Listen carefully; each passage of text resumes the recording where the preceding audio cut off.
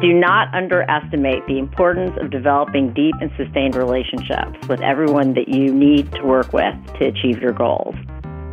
This is Tonics, the podcast focused on the people and passion at the intersection of technology and health.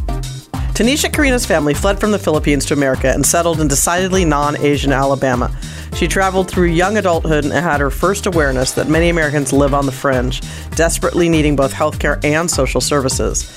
Since then, Tanisha has spent her career in healthcare seeking to strike the perfect balance between being an expert and being a leader. In so doing, she's always looking for new ways to balance the concepts of cost and caring for the most vulnerable to best define the true essence of rational decision-making in our healthcare system. This is Tectonics. I'm David Shaywitz. And I'm Lisa Sunan, and we're grateful to Manat Health for sponsoring today's show. Manat Health is a multidisciplinary professional services firm that integrates a full-service law firm with a broad-based strategic business and policy consulting practice to help our clients grow and prosper. Manat Health supports the full range of stakeholders in transforming America's healthcare system.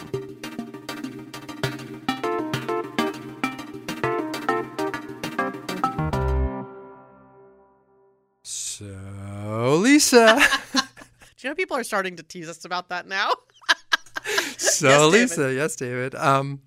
So, Lisa, you just got back from what sounds like a really interesting trip to Ireland. Yes, I did. Is it all Brexit all the time? It's all Brexit all the time. It actually really is. I mean, I was there for Health Excel and Health Beacon discussions and meetings and presentations, which were great. And moving and shaking. And moving and shaking generally, and also whiskey drinking. As one does. Which I did also.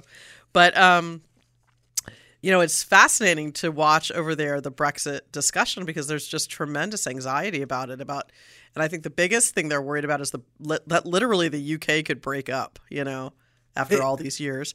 It's kind of fascinating. Wow. Yeah. I mean, you know, the companies are moving to Dublin from London to escape effectively. But there's even concern that the troubles on the border in Ireland could, you know, be restarted. That would be catastrophic. It's quite fascinating to watch. Seems so unnecessary, doesn't it? Yes. And while I was there, the famous Pence visit to the Trump property was occurring. It was quite the news item. Did it interfere with the Trump property you were staying at? Oh, yes. My golf game was really impacted. Anyways, while we're on not that subject, Tanisha Carino is on the phone with us today. So great to have you on the show. Thank you for having me. And when we last spoke, you were on your way to Alabama for vacation, as I recall. Oh my God, this song makes me think about the eighth grade dance. Not the Waffle House? Yeah, really. So Tanisha. Piggly Wiggly? The last time I spoke to you, you were on your way to Alabama for vacation with your family. What led you to Alabama this time and in the first place? That's right. I think the last time we spoke, I had to pull over at the local Dollar General of some small town. I don't even remember where in Alabama, just so I can get enough of a phone reception. It was a relatively unusual path for my family to have ended up in Alabama, but actually an unusual path for us to even be in the United States. So, you know, for us as a family, my mom and dad grew up in the Philippines thinking that the Philippines would always be their home. And then lo and behold, my father became a revolutionary in the late 60s when he, on a college campus, saw that the Marcos government was starting to show symbols of being a dictatorship. And so he became one of these revolutionaries for a little while, ended up in jail, and then after having a family and wanting to pursue his PhD, decided that maybe staying in the Philippines wasn't in the cards for myself and my brother and my mom and dad. So he picked up. Wow. We moved, and we first started in Minnesota. He luckily found a faculty position at Auburn University in Alabama, and that's where we were starting in 1981. So what draws you back there with your family now? You know, I quintessentially married the boy next door when I was 30, and, you know, we didn't know each other at all, but what I found is that I had created, and luckily we'd grown up in a very tight-knit community of people who, you know, found themselves in a college town in the middle of Alabama. And we just have a lot of friends and family still back there. And so I call it home still, and my children call it home. What was the acclimatization process like? Because, you know, it like as sort of Lisa was alluding to in the introduction, it seems like it seems like sort of unusual for someone,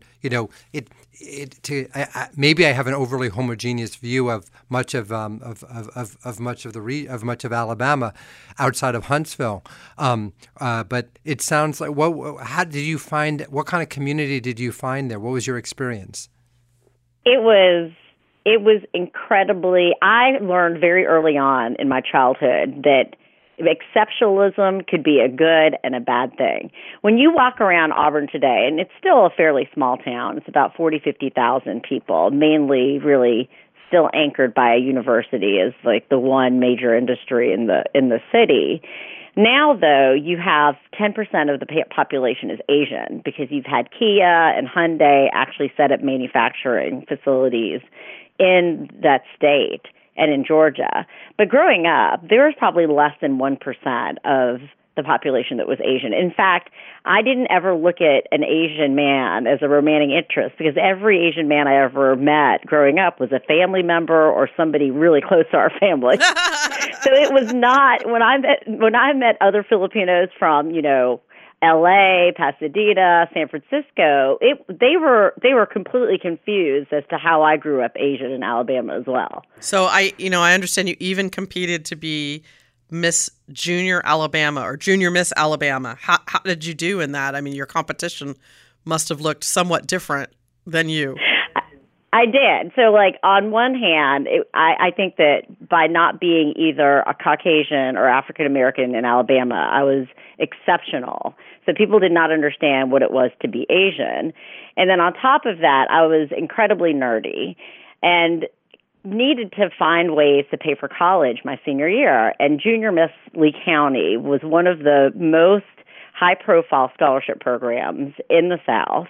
And so I said to myself, you know what, I'm going to enter in, I'm going to win the Nerd Award, I'll get some money for college that'll hopefully pay for books.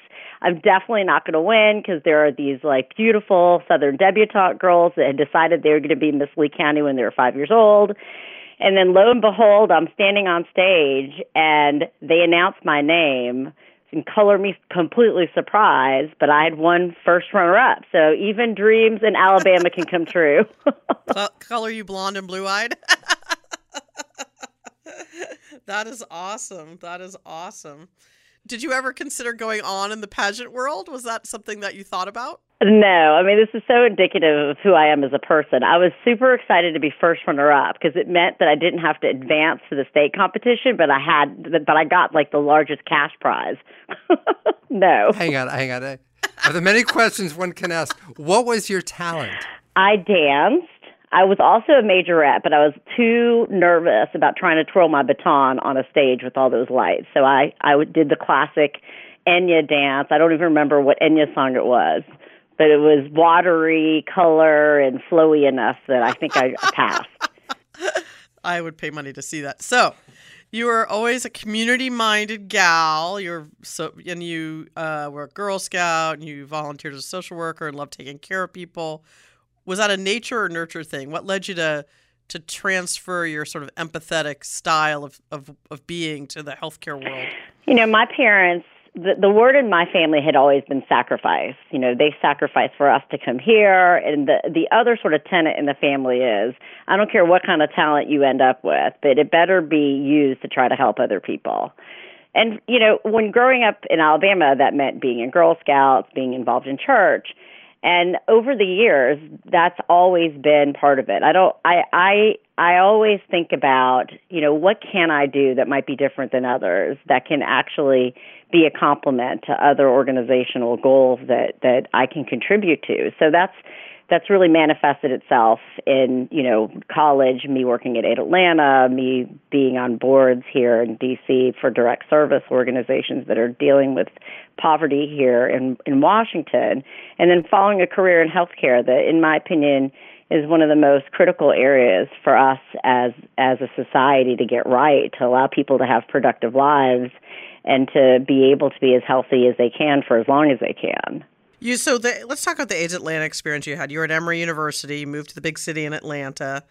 You said you'd never, knowingly interacted with gay people before. Big city was different. Tell us about that experience and the impression it left on you and particularly how it's impacted you today?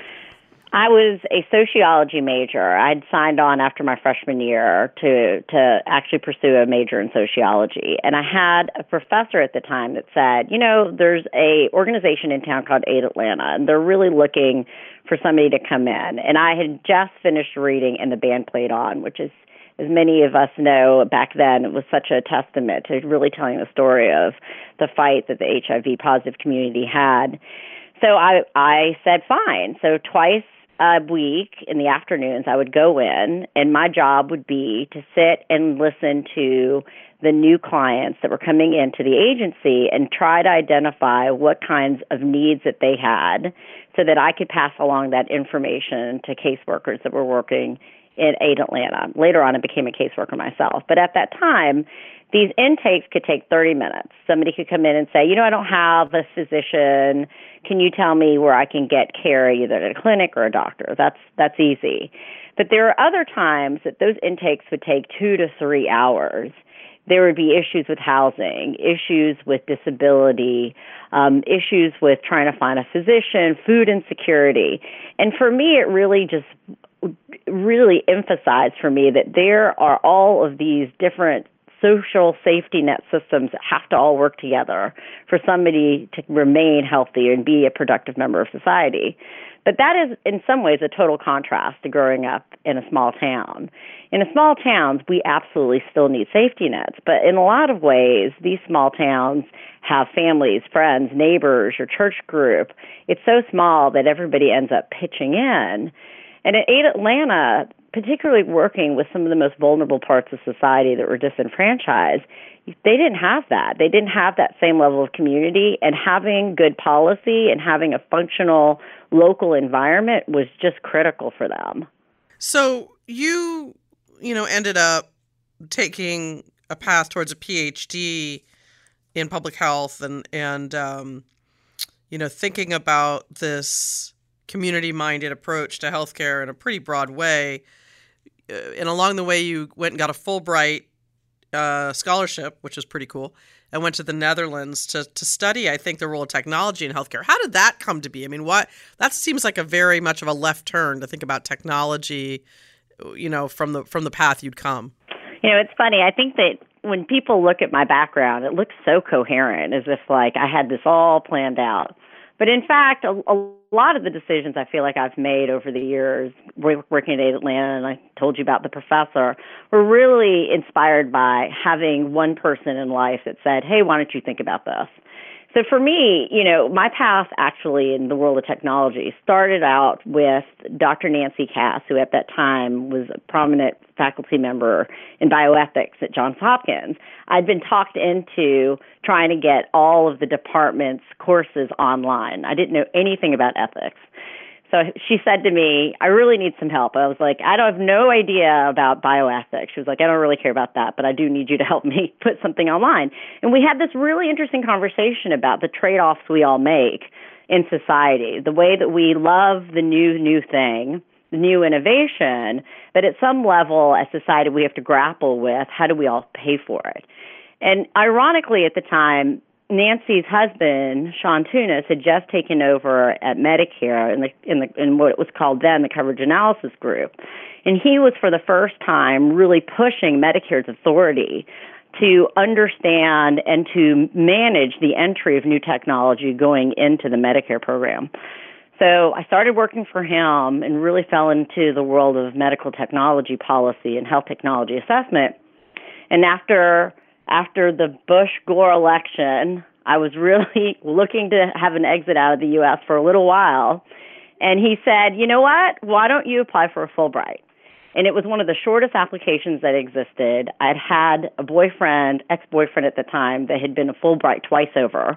And I said to myself, well, if that dude could do it, I can do it.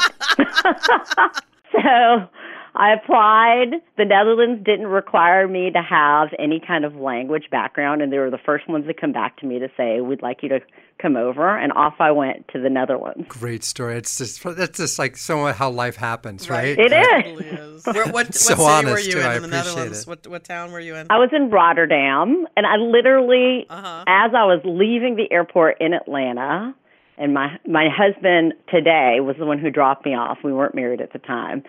I was thinking to myself, I don't even know where Rotterdam is. I remember being on the airplane and looking at the map of the Netherlands and being like, I'm going to land here near Amsterdam, and I'm going to have to find a way to get to Rotterdam. That's right. And Rotterdam was very similar to Baltimore, which I had just left. It was this harbor city. It had been completely bombed out during World War II, so it was not this beautiful, quaint-looking canal city of Amsterdam.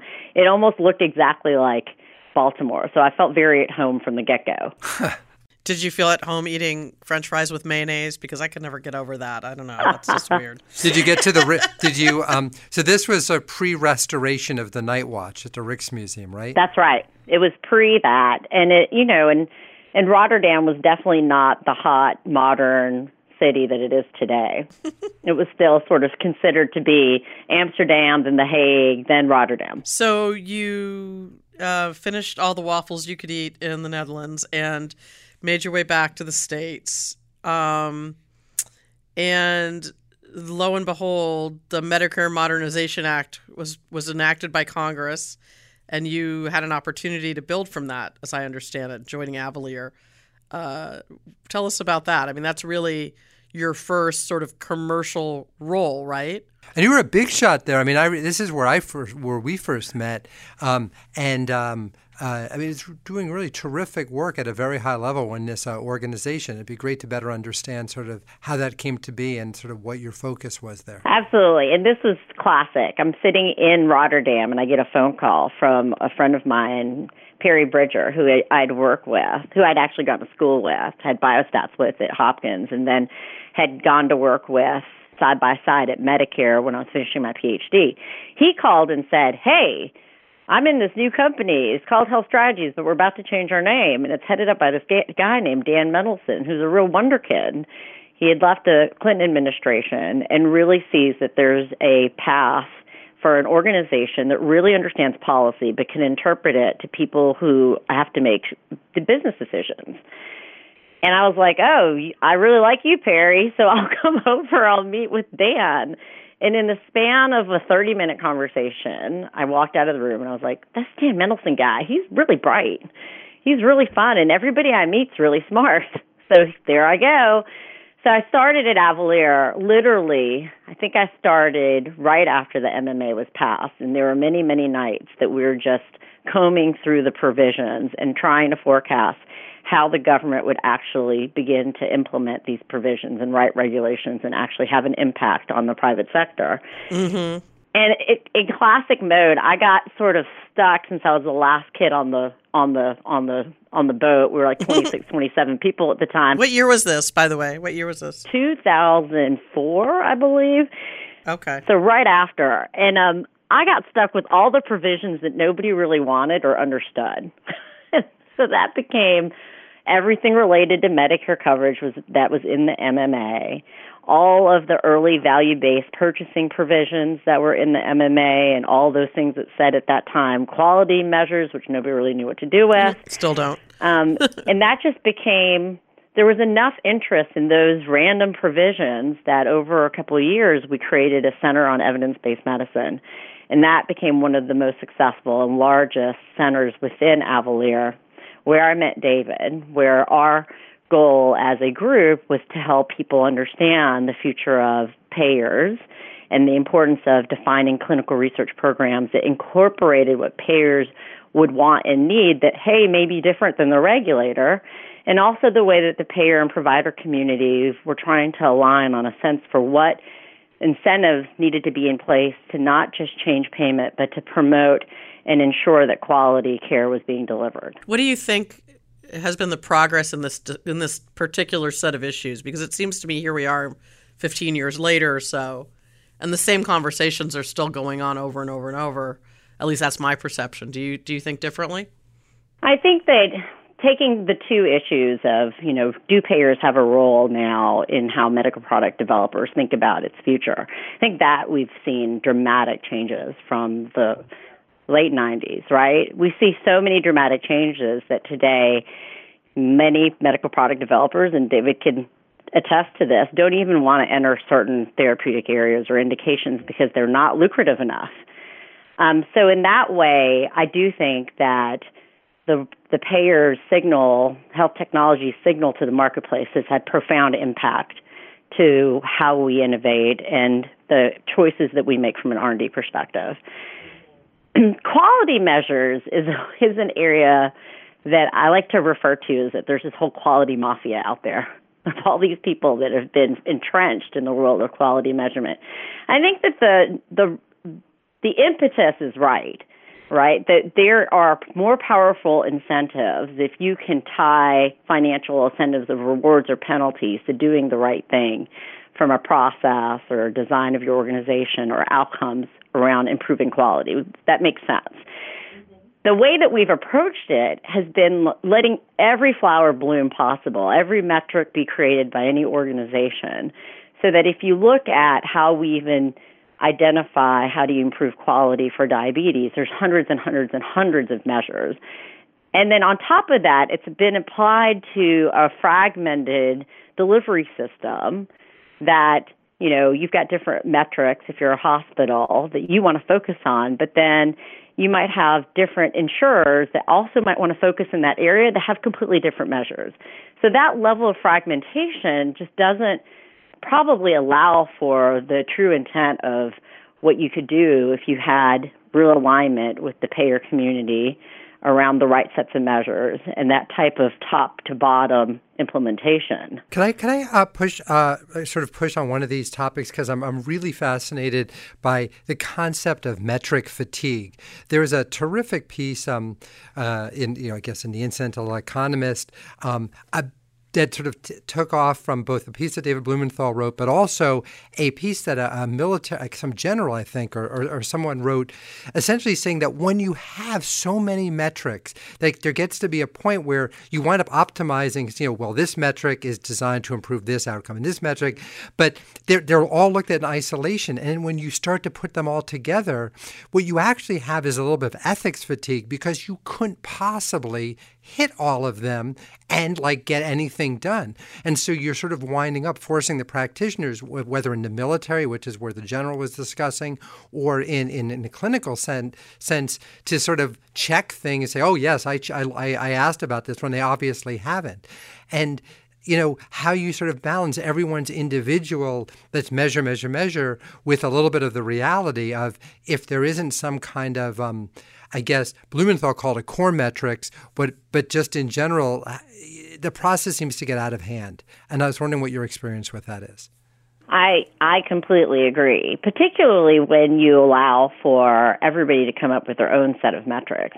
But I would contrast that with the power of creating metrics in the HIV community, and the idea of a 90-90-90 goal and the end to HIV by 2030.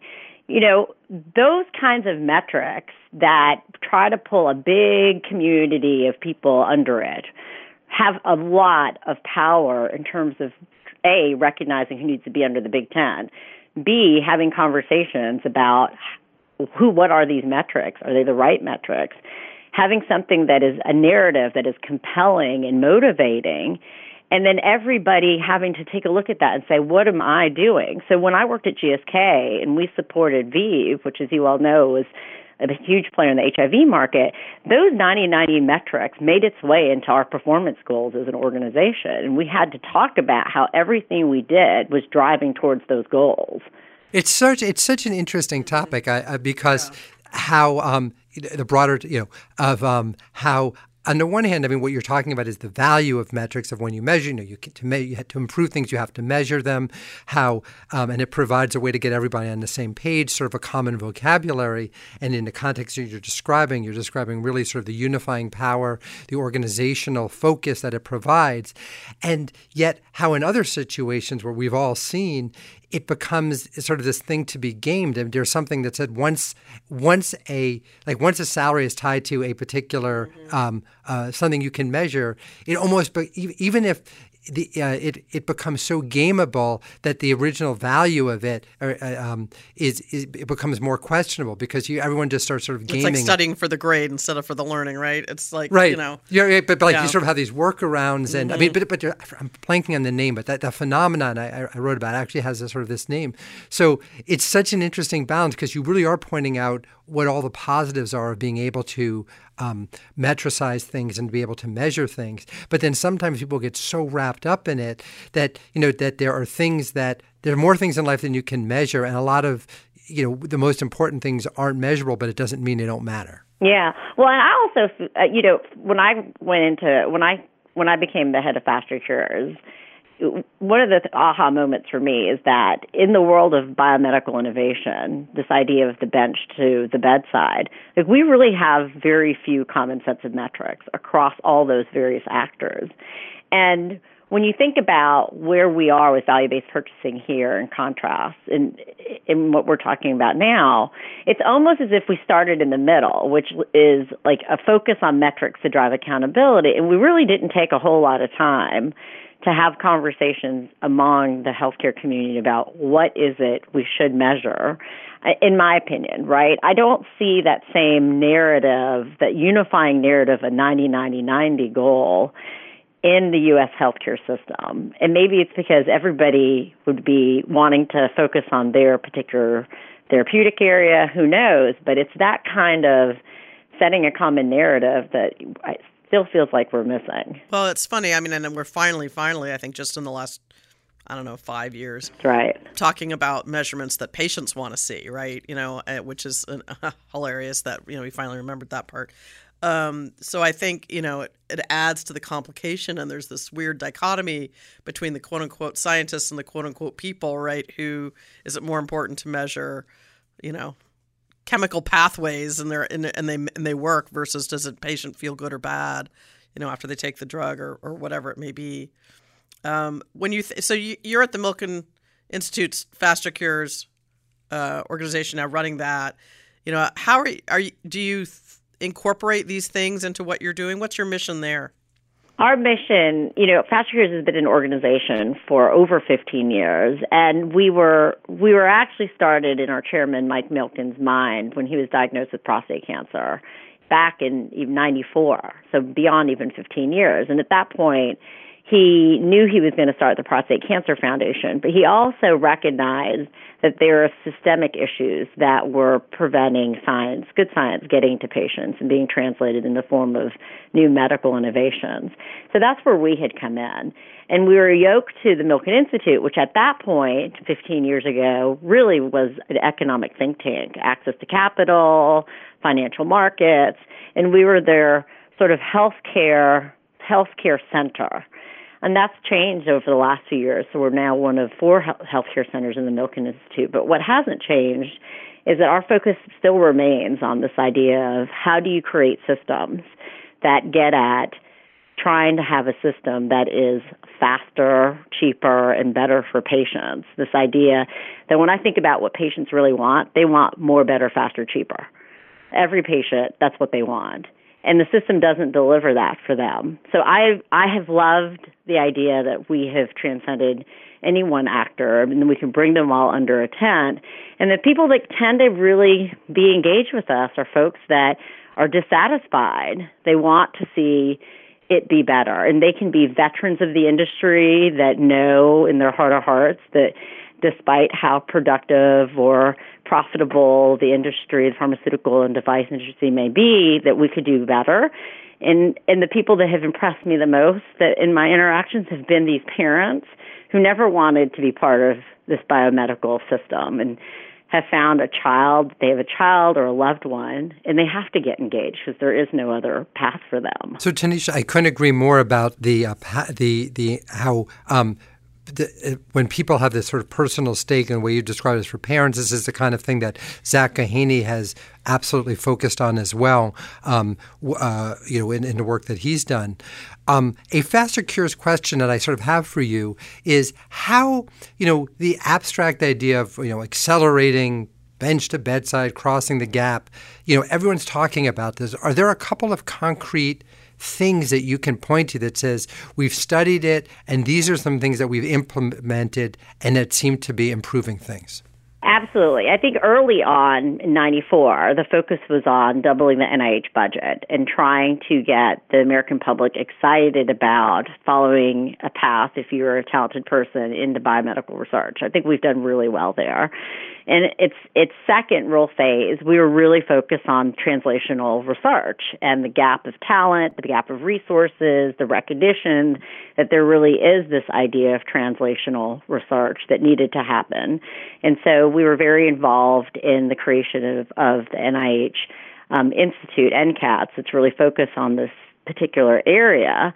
And then with me coming in, I have loved building on a lot of the work FasterCures has done with the patient and research, nonprofit research community, where we've invested in over 100 organizations and helping them develop their capabilities of partnering with other organizations, whether it's academics or the industry or government, around research. And so for us, for me, there are two really interesting ideas that we're working on. The first one actually goes back to the idea of metrics. You know, when I came into FasterCures, it really did shock me that despite the fact that we'd passed 21st century cures, nobody really had a good grasp of where is it broken in the system? You know, should we be doubling the NIH budget? You know, should we be creating new sources of capital? Does philanthropy play a big enough role in actually accelerating cures? Why is it that we have 65% of our pipelines devoted to oncology and nothing in some of the disease areas, the chronic disease areas that have the most impact? So we've been working with RAND Europe and others to really understand, how do you begin to measure this area? And then the second area that I'm personally really intrigued by, and why the Milken Institute is such a unique place, is in the notion of, can you find different sources of capital and different types of organizations who may not have the same need for the risk returns that the traditional industry has, that could get into the area of drug development, have the talent and capacity and ability to do that. And so those are the two areas that I personally am really excited about. So this sort of like is this sort of like venture philanthropy for new antibiotics, for example? It could be traditional philanthropy and what we've seen in CARBACs and government.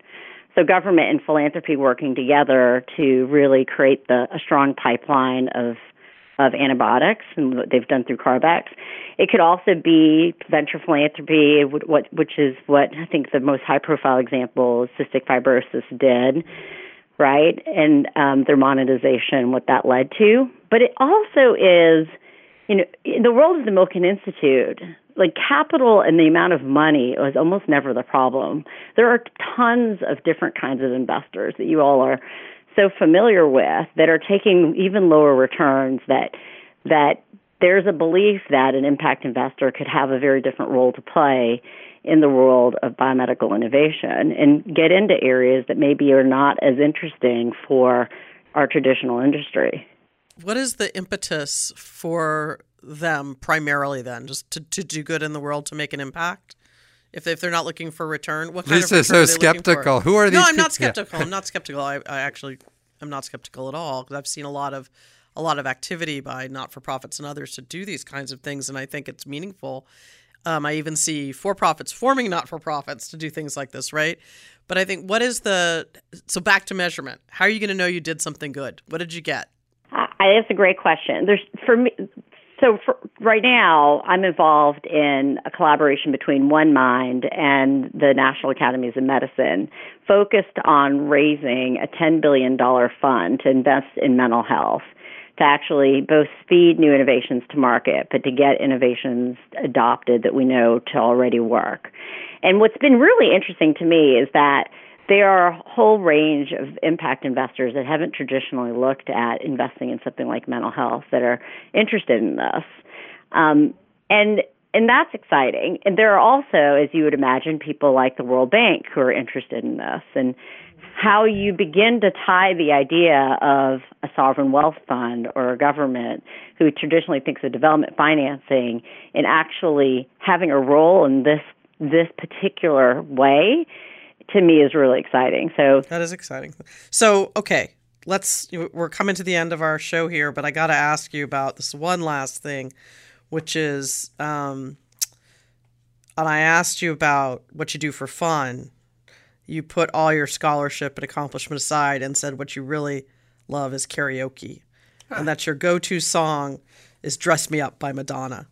So my question for you, that left many questions for you. I'll put those aside too. But my real question for you is, if our healthcare system had a song, if our healthcare system could pick a song for karaoke, what should it be? Oh, man. Our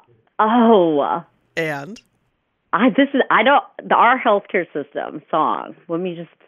This is a hard one. Really? I think I would say, I don't know what I would say. What would you say? Let's see. What would I say? Good question. I didn't think about the answer for myself. But something about chaos. I was thinking, the end of the world as we know it. Back to my Madonna, like Just Like a Prayer, because God, right? Like at this point, I don't know. In that song, they'll take you there and help get our system. You know me. Sure. I would go with my favorite. Everybody knows. The Leonard Cohen. Thank you guys again for taking interest in my life and being so amazing. I really do love your format at Tectonics. Oh, and we're wish you huge the best. Tanisha Carino fans.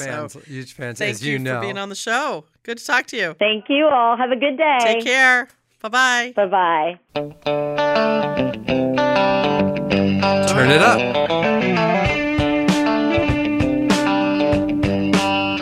Today's guest, Tanisha Carino, was speaking to us from the East Coast while David and I man our stations at Tectonics Studio B in Mill Valley.